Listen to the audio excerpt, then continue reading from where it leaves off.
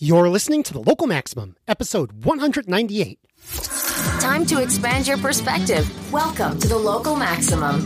Now, here's your host, Max Sklar. Welcome, everyone. Welcome. You have reached another Local Maximum. Today, I am going to actually go over an old article that I wrote way back in 2016 before the podcast existed. And it is all about something called passive computing. But it's basically thinking, okay, we've had all these cycles in history, all these tech cycles. What's the next big platform? And I kind of conflate a little bit. What's the the changes between this is how the primary way we're going to interface with technology, the primary way we're going to interface with machines. And I was suggesting a more passive computer and then or a more passive interface. And then the other question is, the what's the big platform? What's the next big platform going to be? And so I went over to Aaron's house and we cracked out the microphones and we discussed, we went through the article and we discussed how I did. So let me bring that up. All right. So today we're going to go over this article that I wrote in March 2016. Article, Aaron, because it's just a blog post. I don't know if I have the right to call it an article. What do you think? Well, it's not peer-reviewed, but it is published. Yes, published on my blog, which is kind of that's something. Now, is it a single article or is this part of a series? It's a 3-part series. So we'll see what we get through today, and we'll get through maybe we'll get through part 1. Maybe we'll get through part 1 and 2. Maybe we'll get through part 1, 2, and 3, but I'm not sure if we have time. But basically, I'm going to read it. We're going to make fun of my writing, and we're going to respond to it in real time. Okay, so ready? So it's called The Era of Passive Computing. Got it? Got it. All right, ready to go? Let's roll. All right. A couple weeks ago, Chris Dixon of Andreessen Horowitz wrote an article called What's Next in Computing. He talks about the product life cycle of technology as opposed to the financial cycle. It's well worth a read if you're interested in this topic. Mark Sandella called it a landmark blog post. By the way, Mark Sandella has been on the show, episode 66. Chris lays out 3 distinct eras in computing, each with its own basic platform. These are 1, the PC era, which begins in the 80s with the introduction of personal computers. 2, the Internet era, beginning in the mid-90s, where the most interesting applications began to live on the Internet and in the browser. And 3, the mobile era, beginning with the introduction of the modern smartphone around 2007. I said around the 2007. So we'll see what happens in the 2022. All right. Keep going or any? I feel like let's keep going. Because we're almost 10 years into the mobile era, it's time to ask, what's next? Each computing platform so far has contained the seeds to its successor. Therefore, it might be possible to make some predictions. It's important to point out that there may not be a successor. It's possible that this type of cycle has ended. It's also possible that the next era will contain many different themes, which will be tough to pin down to a single phrase. So I was talking about passive computing last week. It certainly looks like the way when you consider the diversity of computing applications coming. It certainly looks that way when you consider the diversity of computing applications coming our way. Okay, so I'm saying here maybe the next era is hard to pin down to a single phrase because there's so much stuff coming out. Okay, we're looking at everything from the improvements in machine learning to the proliferation of consumer wearables. We're heading towards a world of augmented reality, drones, connected homes, autonomous vehicles, and blockchains. But after much of this comes to pass, we may look back and find an overall theme that describes the basic way in which we will interact with our technology in this next cycle.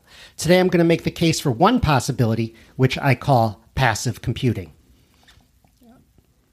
Any comments so far, or should I just read this whole part? Yeah, let's knock out this whole section, and then we'll go back with some thoughts. I see passive computing as a primary change in how we think about input and output between our devices and our senses.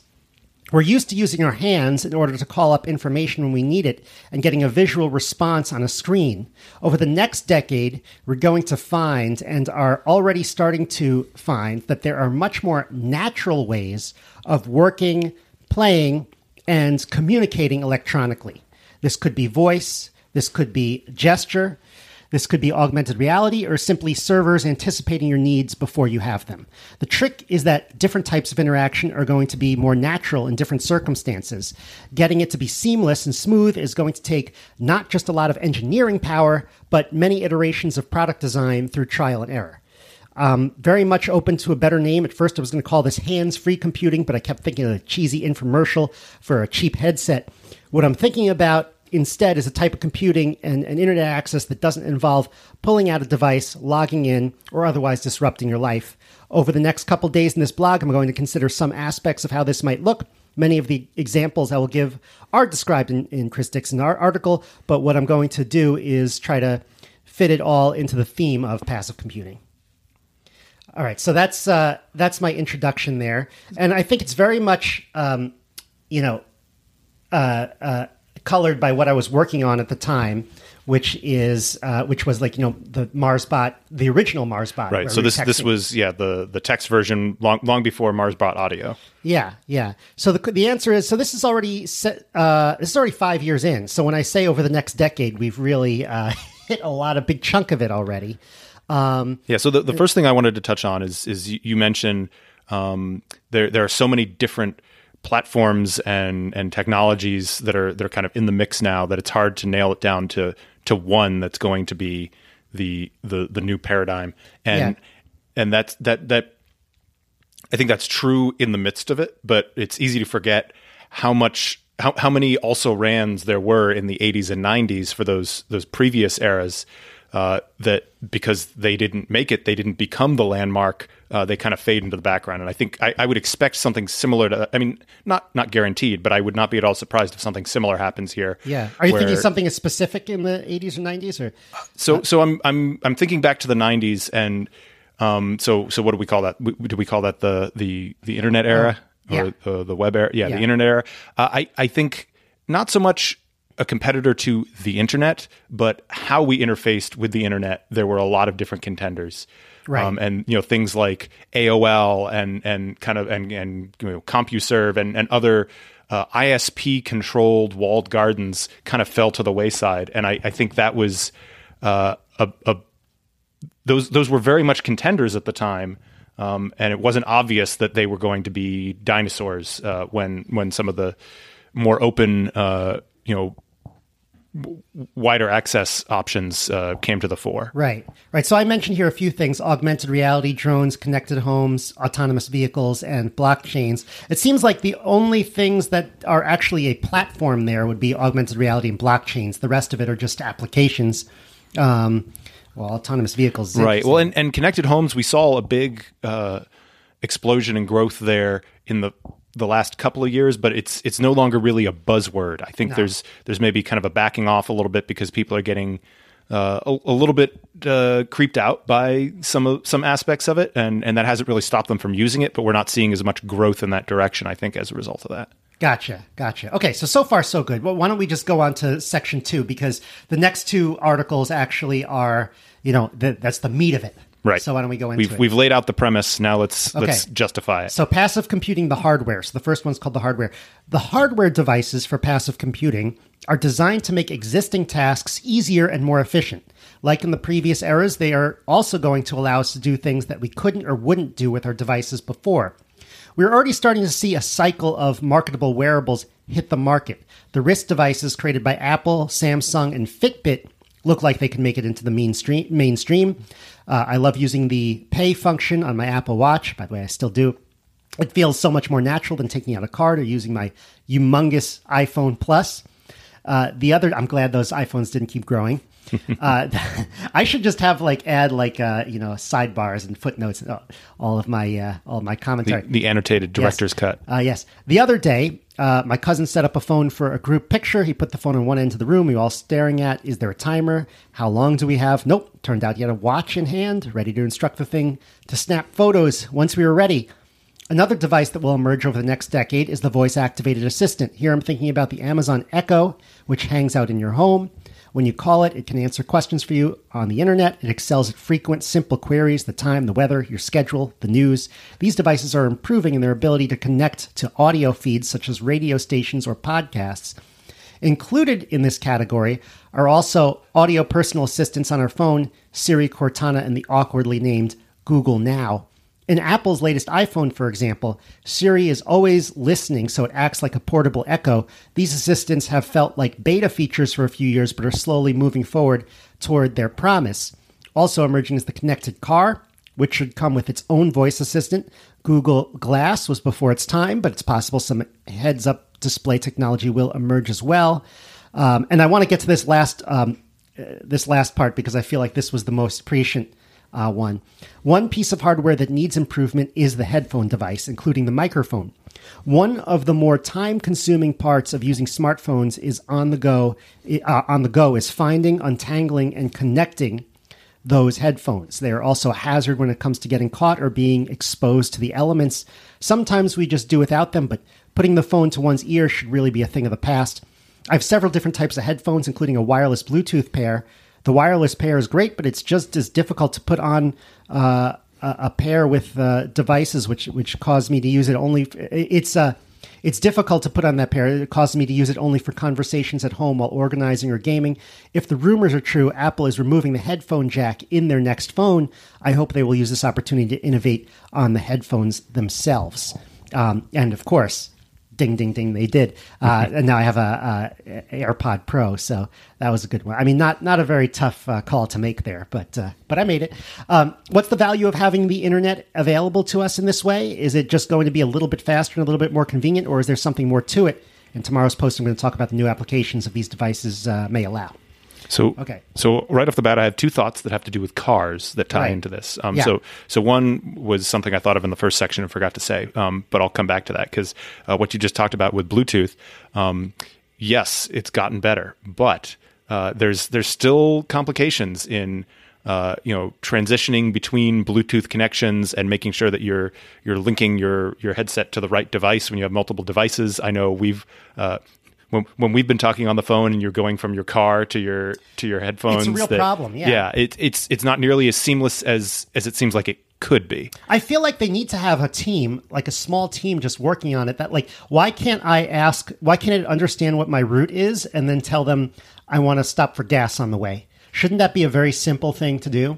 So that gets to the other thing I was going to mention, which is for a while I was kind of using the digital assistants for some stuff. I talk to Google on my phone and ask it to do things. Right. There was a period when it first came out when everyone was trying it, and I've largely stopped. I have an Echo Dot in the house for not quite 2 years. That basically all it does is I ask it for the weather, and sometimes I tell it to play music. But it's not integrated in my lifestyle. Part of that is because you kind of have to pick a silo that you want to belong in. Because if you have a Google and an Amazon and an Apple device, and they don't all necessarily talk to each other, or they can, but it's kind of a pain in the butt to set that up. I think. But the thing that I was really going towards is the car side of it. That's the one thing that has gotten me back to using the speech recognition or speech activated virtual assistant, primarily because when you're in the car, it won't let you type things in. When I'm using Android Auto and I assume that Apple CarPlay is similar, if it knows the car's moving, it locks out those interfaces and you have to talk to it. So that's forcing me to talk to in my case Google when I want to tell it where I'm going and to change what it's playing, because it even though it has the big touchscreen there, it doesn't want you typing because of the dangers of that kind of interface. Much like we saw with the move to hands-free phones in general for use in the car. This is trying to push that further in that direction. Yeah, it feels like we found some applications with these voice activated devices maybe in 2015, 2016, and it hasn't grown that much. And so this is kind of one of those, again, around the same time we're talking about chatbots as one of those cycles where there was a big interest in it. A few things came out, but not maybe a huge cycle that you would expect. And with the vocal assistants, audio assistants, we've seen improvements, but nothing dramatic. I feel like it's been tiny incremental improvements. They're working around the edges. They haven't revolutionized it in the last couple of years. Right. Now the AirPods, the and similar. I think there are similar ones for Android as well. Yeah. Are pretty impressive. I mean, with the AirPod Pro, you can have kind of surround sounds. You could do transparency and you've mode. talked about this on a couple episodes back. I have not tried them out, so I'm not yet a believer. Right. But I may have to follow up on that. Yeah. I feel like there's a lot more applications there. But yeah, again, MarsBot Audio had a hard time. I mean, we wouldn't have a hard time getting off the ground, but there isn't investor interest as you might like. Okay, so let's do the final one here. Oh, this is the longest one, so we'll see if we can get through it, but I'll read it. Passive computing, the applications. This is the meat of it. This is what we're actually going to do with these things. What would hands-free computing really get us? Adding the internet to the PC revolution enabled us to do things we could never do before. That one was clear. At the cusp of the mobile revolution, say 2006, I would have been skeptical that the change to mobile was the defining change. It's great and all, but it's nothing I can't do from my desk. I didn't consider the applications that weren't possible before becoming possible. I didn't consider the fact that many applications which are technically feasible on the web are just not practical. For example, there's no technical reasons we can't log our Swarm check-ins, like where you're going each day at the end of the day, but that application... would that application really get any active users? I mean, you really have to have some of these location-based things. You really have to, even life logging, like you have to do it on the go. One example of the shift that I can actually do some work on the go. It means I can be free from my apartment or office for more time. The first thing I did when getting a smartphone was start checking in on Foursquare, now Swarm. I now have that extra intelligence of 4+ years of location data, which helped jog my memory to make better decisions in the future. I can log my meals on MyFitnessPal as I go through my day if I'm looking to get healthier. And of course, there's Uber and ride sharing. I can see photos in real time of what my friends and family are up to. I'm rarely as bored to death in the subway as I used to be. I've got games, books, podcasts with me at all times. I'm also less bored while exercising, which means I can do it more. Now, before I go on, I'm like, that's kind of a very naive 2016 view of the world. I mean, yes, because all of this stuff was somewhat new and it's good. And now it's sort of taken over. It's gotten old and boring, and it's sort of taken over our time a little bit more than I would. So before we move on to the next section, yeah. there's something you said in there about kind of the logging your locations at the end of the day. And, right. and I think you're right that I used to do that with Sticky Map. That was the original. The market need for that or the user demand for that is probably pretty low. Right. However, there is kind of a hybrid mode of that, which is something that I do use. So I don't know if you're aware, but Google has a timeline feature. Right. That it doesn't prompt you to check in. It doesn't do any of that live. But at the end of the day, or sometimes at the end of the week, I'll take a look at it and I'll see it has its listing of where it thinks I went and the route I took, and sometimes it gets it wrong, and so I'll correct it. Which Foursquare does something similar to that. Yeah, Foursquare has your location, but it's primarily built around the active check-in when you're doing a thing, rather than kind of silently collecting that in the background with the ability to correct it after the fact. Here's another early 2010s, and this is not quite early 2010s yet. Here the next paragraph, I doubled down. Everything I do now requires less planning, but I don't do less planning. I just do more things. I don't need to write down addresses or location. I don't need to aimlessly wander the streets of New York to find something interesting, even though I still do. So, yeah, I mean, that's true. I can't remember the last time I actually took out a paper map and planned a route. Yeah. I also can't really remember the last time I printed out directions to something. Well, sure. But also it's like you're kind of expected to be able to, get somewhere by the skin of your teeth and not really think about it. And so we're in a situation where if our devices kind of malfunction, you're kind of stuck. You don't know what to do. I think we could, also, as a culture, recover from that pretty quickly, but there'd be a confusing period where we were trying to figure it out all over again. Right. Like if you're meeting someone now, you kind of assume that, you're in touch, and there's sort of there's a spontaneity about it where, I mean, it's not that long ago still. I mean, 12 years ago, you would, you would be able to call the person, but like on the cell phone, but it was kind of expected to be a more firm plan. Right. Well, yeah, I'm curious what the economic disruption would be if the GPS system went down for like 48 hours. Oh my God. Well, I mean, it probably wouldn't just be like lost meeting times at restaurants and stuff. There would probably be some massive, like, I mean, if you thought our supply chain issues were bad now, Yeah. there would be some massive problems. Okay. So let me kind of finish out the rest of it. So the mobile revolution was great, but if we're starting a passive hands-free revolution, that sounds even less impressive than mobile did in 2006. I've already got the world in my pocket, so does making it a little more convenient mean much? Here, I'm going to list a few potential applications. I expect only some will pan out, but will also be some wild cards not listed. The first is payments. This has been proposed for a long time. Might hands-free payments be happening? If I'm carrying a package in one hand, as I have witnessed new parents, a baby in another, can't I just get out of there without being hassled? I bet that'll be far more common in the coming years. Also imagine shorter line and more streamlined checkouts in the real world. Now, we have Amazon Go with that, and I don't know if Amazon Go was out at the time, but I feel like maybe that's kind of slowed. Has that slowed down a little bit? I still see them more and more, but it's not like there's not like one in my hometown now that I'm in a small town. Right. Yeah. When I was haven't in New York, used it. Like, yeah, I have in New York. I don't know how much of that is that we're not paying attention to it, or that the pandemic slowed down that proliferation. Yeah. Or that there is indeed a reason other than that they're not expanding that technology. But yeah, that seemed like that's exactly what I was thinking of as the biggest innovation in that space, because right. The self-checkout's been around for at least a decade, but it's never really been a pleasant experience until they tried to innovate on that.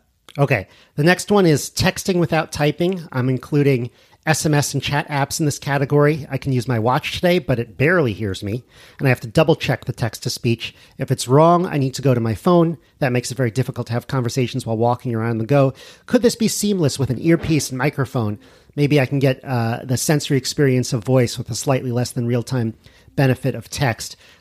This will make working and planning even easier on the go, particularly group planning. So I definitely use the AirPods almost solve this problem a little bit.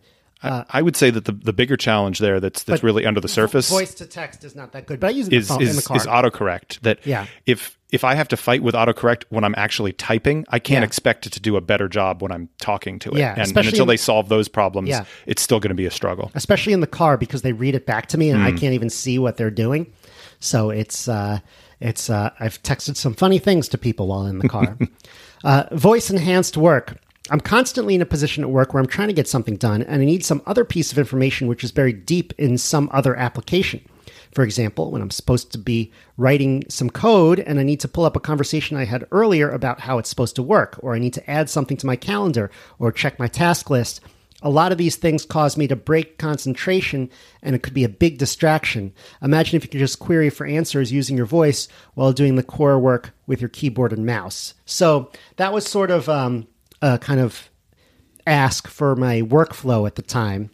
And we're still not very good at that. There's no digital assistants can do some pieces of that, but not the more complex ones, and not particularly well, especially if what you're looking for is to not interrupt your flow. That's a big lift right now. It's like in the movie Her, when she's like, let me go through your email and let me share with you what is important. Yeah, I haven't actually seen that, so maybe that needs to go on the local Maximum movie club list.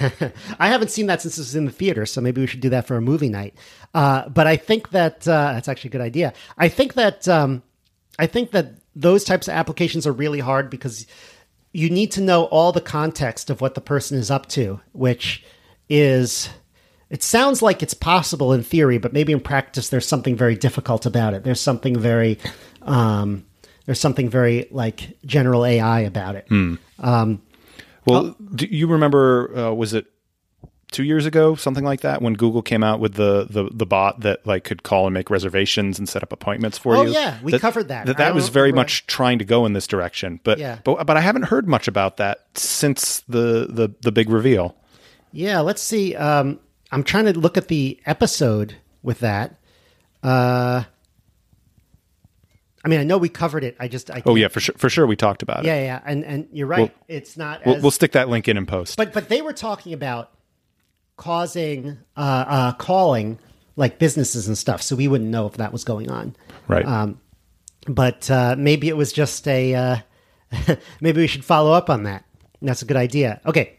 Enhanced games and exercise. The addition of audio feeds and commentary has really been a game changer. I now use online games as a way to keep up with friends, and isn't the majority of YouTubers something just commentary on games? If the future of computing allows us to use multiple means of communicating and receiving information, I'd expect this to change the way we game as well. I wonder if you'd see immersive worlds where you can interact through gesture, voice, and old-fashioned typing all at the same time. I'll just go on to the... Well, I'll just drop in one quick comment that given the recent news about Facebook changing to Meta and the emphasis on the metaverse, that seems very timely. Right. It just seems so creepy. Like, I just don't think... I don't see using it unless the interface is really good. And Facebook, to me, is not known for that kind of interface. It feels like it has to be someone like Apple doing that. But... we'll find out more. I have not dived into what they did. Yeah, they could put together a good video, but I don't know. Okay, augmented reality. In terms of local search, we've long imagined this heads-up display that tells us what's around us. While parts of this are possible to build, I think we'll see applications with a more narrow focus meant to make day-to-day life easier. Maybe I shouldn't have to worry about which way I'm walking or driving, since I'm given quick, difficult-to-mistake cues. I think a bunch of things like that, which reduce the mental load on one task in favor of others, is what we're going to see. So far, we really have not seen much of that. We've had a lot of, except for audio, we have not seen much of augmented reality. And I'm beginning to think it's further away than we think. Well, there's a lot of work being done in there with, I think actually Microsoft is one of the leaders in terms of actually commercially deployed AR platforms with, is it Halo? Is that what they call it, HoloLens or something? But I think the government is their number one client right now, that it's being used for military training and that type of stuff. So I'd be interested to see what that actually is, since A, it's not huge on the civilian market, and B, I certainly haven't interacted with it. But yeah, there's not a lot of public facing successes in this area. I think the next one might be a little bit more, have had a little bit more true applications that we've seen. That's health data. Having real-time updates and recommendations on health decisions can have a tremendous impact on quality of life. With next-level resolution on our health data, we can find patterns and start to crack serious diseases. But I hope that day-to-day life also improve. Can these applications help us figure out things like diet, exercise habit, work-life balance, and sleep schedule in order to feel best during the day and get the most out of life? Can it give us early warning if we're coming down with a cold and need to rest up? The less time spent sick or tired, the better. Most of us aren't naturally inclined to look after our long-term health, and that takes mental energy to get right. If we get real-time reminders, perhaps we can both look after our long-term health without having to expend so much energy worrying about it. So I feel like Apple has been pretty big on this. Maybe not as much as one would like. Yeah, well, the low-hanging fruit has been hit here, which is tracking steps and monitoring sleep. Right. But I feel like the next step, which is actually helping me to improve on any of those things, has not, and maybe that's more my fault than it is the device and the technology. Right. But I haven't been able to translate having access to my sleep logs and my step logs into actually improving my habits around those things. Right. There should be like, try this. Did it work? And then if it's no, you get into some... And I think the food and diet part is even trickier because it involves a lot more active logging, whereas the other stuff can be monitored pretty passively. Yeah. Okay, so to finish it up, for all of these applications... Oh God, I have so many typos in this. For all of these applications... This isn't just a cosmetic change for input-output. This will require very good machine learning for voice and image recognition, smart sensors and databases for detecting context, and algorithms for using that context correctly. Two big changes I haven't mentioned on this list, but I could talk a lot about, are autonomous vehicles and blockchain technology. But I think that autonomous vehicles in particular fit this framework very well, in that they eliminate the thinking and concentration needed for driving and allow us to free up our time for something else. Blockchain technology on its surface might fit into the payments category, but even though it could revolutionize money, I think that the day-to-day act of paying, swipes, taps, blinks, whatever, can be separated from the currency used. I think that the real benefit to Bitcoin and Ethereum and these other projects when it comes to passive computing is going to be the harnessing of economic players in order to build more proactive and intelligent services. I can write a whole lot more about that. And we probably should do, and given that I'm not going to write about it, we should probably do an episode about it. And we've kind of touched on that before. So it actually does look like blockchain is ended up being the next platform. And honestly, at the time when I wrote this, I would have kind of hoped that, but I didn't want to jinx it, so I didn't make it the lead. Okay, so finally, there's my case for passive computing. It fits with the long-term product cycle narrative. It's been percolating for a while with some less impressive applications that will expand tremendously, and we might be right at the start of the sharp incline. I'll have to come back to this in a few years and see whether it looks like it's going to happen. So, mixed, I'd say. I don't think we're at the point where we've seen like you said, that you think blockchain is probably the winner here, but it's not a slam dunk yet. We don't know for sure that this is going to be the decade of blockchain. Well, but it's certainly going to play a role. Right. If you think about it, I don't think mobile really started as, I think mobile was like percolating in the O's and then really started around 2010. Yeah. And so I think that blockchain is, and some of these passive applications were percolating in the 2010s and maybe still are a little bit. Maybe we have a few more years before we reach that. Or maybe we have... I mean, it could very well be happening now. It's just we can't tell until in hindsight. Well, like mobile was happening. That's what happened. Yeah, mobile was happening in 2006, but you wouldn't be able to tell, like you'd still have your flip phone and you'd be like, whatever... So and I think on the automotive, self-driving car side, that's a generation away. At least not a human generation necessarily, but a tech generation away here. Sure. All right, cool. So I think that was an interesting article. I'm glad that I wrote it. I think that it plays into a lot of what we're talking about, and it gives us things to still look at. I would have hoped that. I mean, I guess my one good hit was the AirPod type situation, which was obvious, but I sort of was hoping to see more. Although in terms of blockchain, I think that we've gotten a lot more than what I was hoping. So that's good. Cool. Yeah. Well, let us know what you guys think out there in listener land, and what we missed. If there was anything Max hit on the nose that we didn't talk about here, and what we should be looking at for the next cycle here. Yep. Sign up for the Locals, maximum.locals.com. By the way, Locals and Rumble just merged. Rumble bought Locals. Did we talk about that last time? I think we... No, you posted about it in the Local, but I don't think we've talked about it. Right, we posted about that in the Local, and we talked about the Trump social network. Like, so many things are happening in these alternative networks, and so I think I might have to do some commentary on that next time. All right. I think we're good for today. Really quick one at Aaron's house today. Have a great week, everyone. That's the show. Remember to check out the website at localmaxradio.com. If you want to contact me, the host, or ask a question that I can answer on the show, send an email to localmaxradio@gmail.com. This show is available on iTunes, SoundCloud, Stitcher, and more. If you want to keep up, remember to subscribe to the Local Maximum on one of these platforms and to follow my Twitter account @MaxSklar. Have a great week. Feel the power.